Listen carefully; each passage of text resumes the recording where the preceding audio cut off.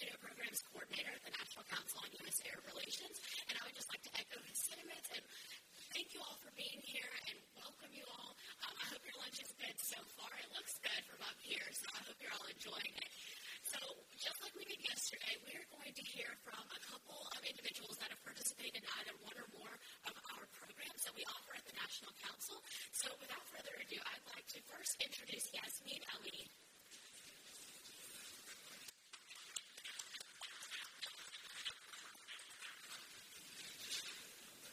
Your Highnesses, esteemed guests, and to the staff here at the National Council, my name is Yasmin Ali, and I would first and foremost like to express my utmost gratitude to the staff here at the National Council for this rare opportunity to be able to address a room filled with role models.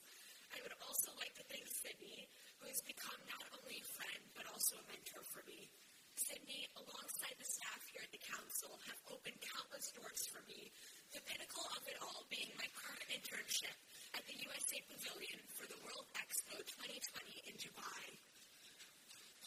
At my first day at the National Council, Dr. John Duke Anthony embedded in me one of the most important frames of reference for conducting and analyzing policy in the Middle East, that being empathy.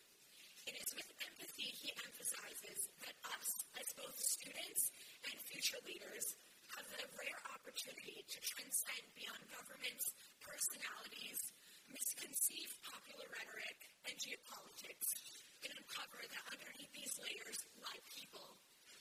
My summer experience continuously empowered its interns with what Dr. John Duke Anthony refers to as two of the most instrumental means in achieving success: knowledge and experiences, whether it be powerful guest speakers such as David DeRoche or Dr. Herman Frassen, or site visits to the Embassy of Saudi Arabia, Saudi Aramco, or the CIA. The Council empowered me with the knowledge and experiences necessary to be able to conduct diplomacy at its lowest levels.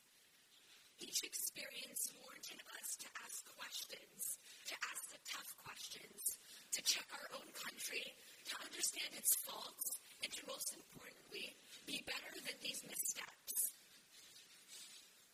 It is not simply a country of oil and conflict, as this internship emphasizes, but rather the heart of culture, poetry, philosophy, sociology as seen with Ibn Khaldun, or scientific and technological advancements.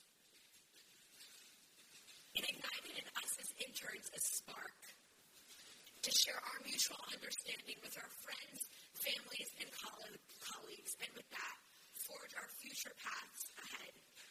At my summer placement with the Middle East Policy Council, I had the unique experience to bring together a working group of DC professionals, teachers, and interns to confront a rather pressing issue: Islamophobia and its effects on Muslim American students such as myself. Had it not been for my summer internship at the National Council or my unparalleled experience with the Middle East Policy Council, I would have never had my first real taste of people-to-people diplomacy. The most powerful tool, therefore, that the National Council has endowed me with is knowledge of an unbiased history and the reframing of the Middle East. I look forward to the next chapters ahead as I will be continuing my spring semester studies in Morocco. I will take with me the knowledge, experiences, and most importantly, the power to be better and to promote morality in face of ideology. Thank you so very much.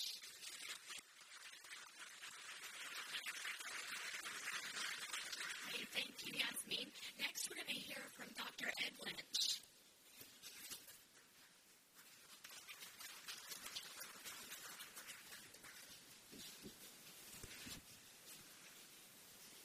Good afternoon, everyone, Your Excellencies, Your Majesties, General, military officers, esteemed guests, and benefactors, and those who have benefited from the many activities of the National Council.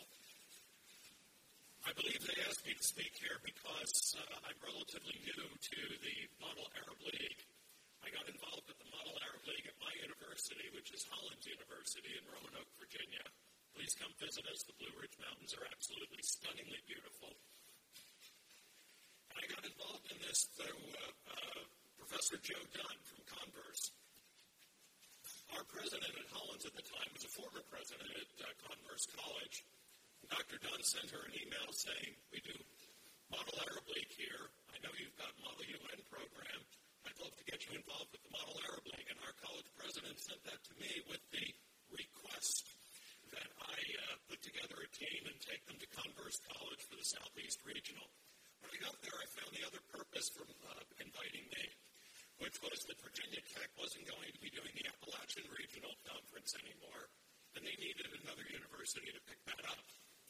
Well, as I told one of Sydney's predecessors, Kaylee Bolt, if you had led with, since I went to the University of Virginia for both my master's and my PhD, if you had just led with, you can take something away from Virginia Tech, that would have been all you needed. Next time you might want to lead with that. So I'm very pleased to have been involved with the Model Arab League. I've done Model United Nations, been faculty advisor since 2005. Model United Nations conferences are huge. You're in a room like this one with a couple hundred people. And for the students in a small liberal arts college like mine, that is a setting and an audience that is very, very intimidating. By contrast, in Model Arab League, you're in a room that's a lot more similar to what you're used to. The groups are maybe 20 or 30 people rather than 200 or 300, and it's much closer to what my students are used to doing and something at which they really excel. I'm thrilled to be getting ready to do the 4th annual Harmel Conference at Hollins University the weekend after next. And we also we have created some innovations there. We actually invited a middle school to participate along with high school students. And believe me, you haven't lived until you have seen a 10-year-old boy in the uniform of a 10-year-old boy at a formal event, which is a sport coat that didn't fit and his shirt tail out, letting a college student literally twice his age know exactly what Turkey's position is on this particular issue. That, folks, is empowerment. And that is something that the National Council provides at every Model Arab League that they do for students of various ages. So how do I pitch this to colleges and universities to try to get them to come to Hollins University or to students who might like to participate as well? Well, to a certain degree, the Model Arab League sells itself because it's an extracurricular activity that doesn't involve sports, doesn't involve a locker room, doesn't involve sweating. So that sometimes is enough. But more seriously, we talk about the life skills that Model Arab League participation bring to students or improve in those students who already have these skills. These include being able to do rapid-fire research, being able to get an assignment on Tuesday and by Wednesday, being able to speak about that with some confidence and with some knowledge, being able sometimes having only minutes to prepare a major speech on an issue that you had not thought deeply about previously. Model Arab League builds teamwork among students. Students learn to work together. They learn to work together not only with their partner on their council, but with people whom they have never met before, whom they have never worked with before, whom they have never seen before. This is a voluntary sort of teamwork, not the forced teamwork that animates some people who teach college. Third, and perhaps most significantly for my students, public speaking. Public speaking is something that we encourage, and this permits them to learn the difference between giving a speech and conversation, to learn the difference between writing a speech and writing a term paper, because those are two very different sorts of writing. To read a term paper to an audience is to put that audience to sleep, no matter how thrilling the subject of the term paper might be. To present an oral argument, to construct that argument, to be able to do it in a way that is compelling and commands attention. And as we often say at Hollins University, it is a way for young people to find their voice, a chance that they have in a very unique set of circumstances, and a set of circumstances in which, at least in my case, they don't have to worry about a grading. They have a say at Hollins University. What happens at Model Arab League stays at Model Arab League. procedure. They learn how to talk and discuss and debate and argue passionately, but at the same time, according to the rules. A mix of skills which is all too rare, particularly here in Washington, D.C. And finally, they learn how to present themselves as an expert when they know perfectly well they aren't an expert. As I often tell my students, grown-up life, real life, a depressingly large percentage of that life is having to present yourself as an expert when you know perfectly well you aren't an expert. So you may as well get used to doing that now, and you may as well get used to doing it in a friendly and stress-free sort of environment. The bottom line is that there are skills, life skills, that are useful forever, that can be picked up in a model Arab League in a way that cannot be learned and cannot be really internalized in any other way. I know that there are many benefactors of the National Council here this afternoon, and I wish to assure you, from my point of view as a college professor, that your efforts on behalf of the National Council and your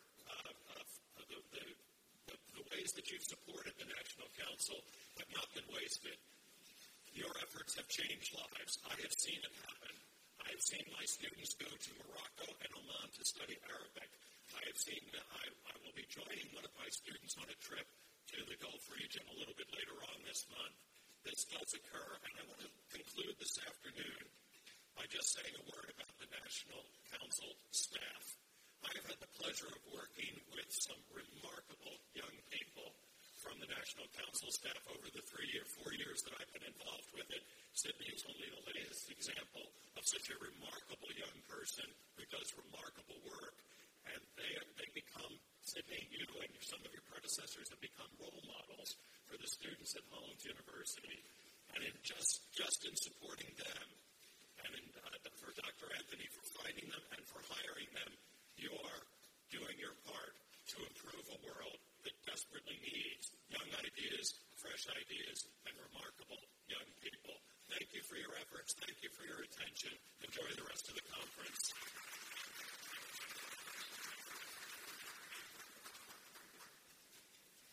Okay, I promised we didn't pay them to say nice things about our staff.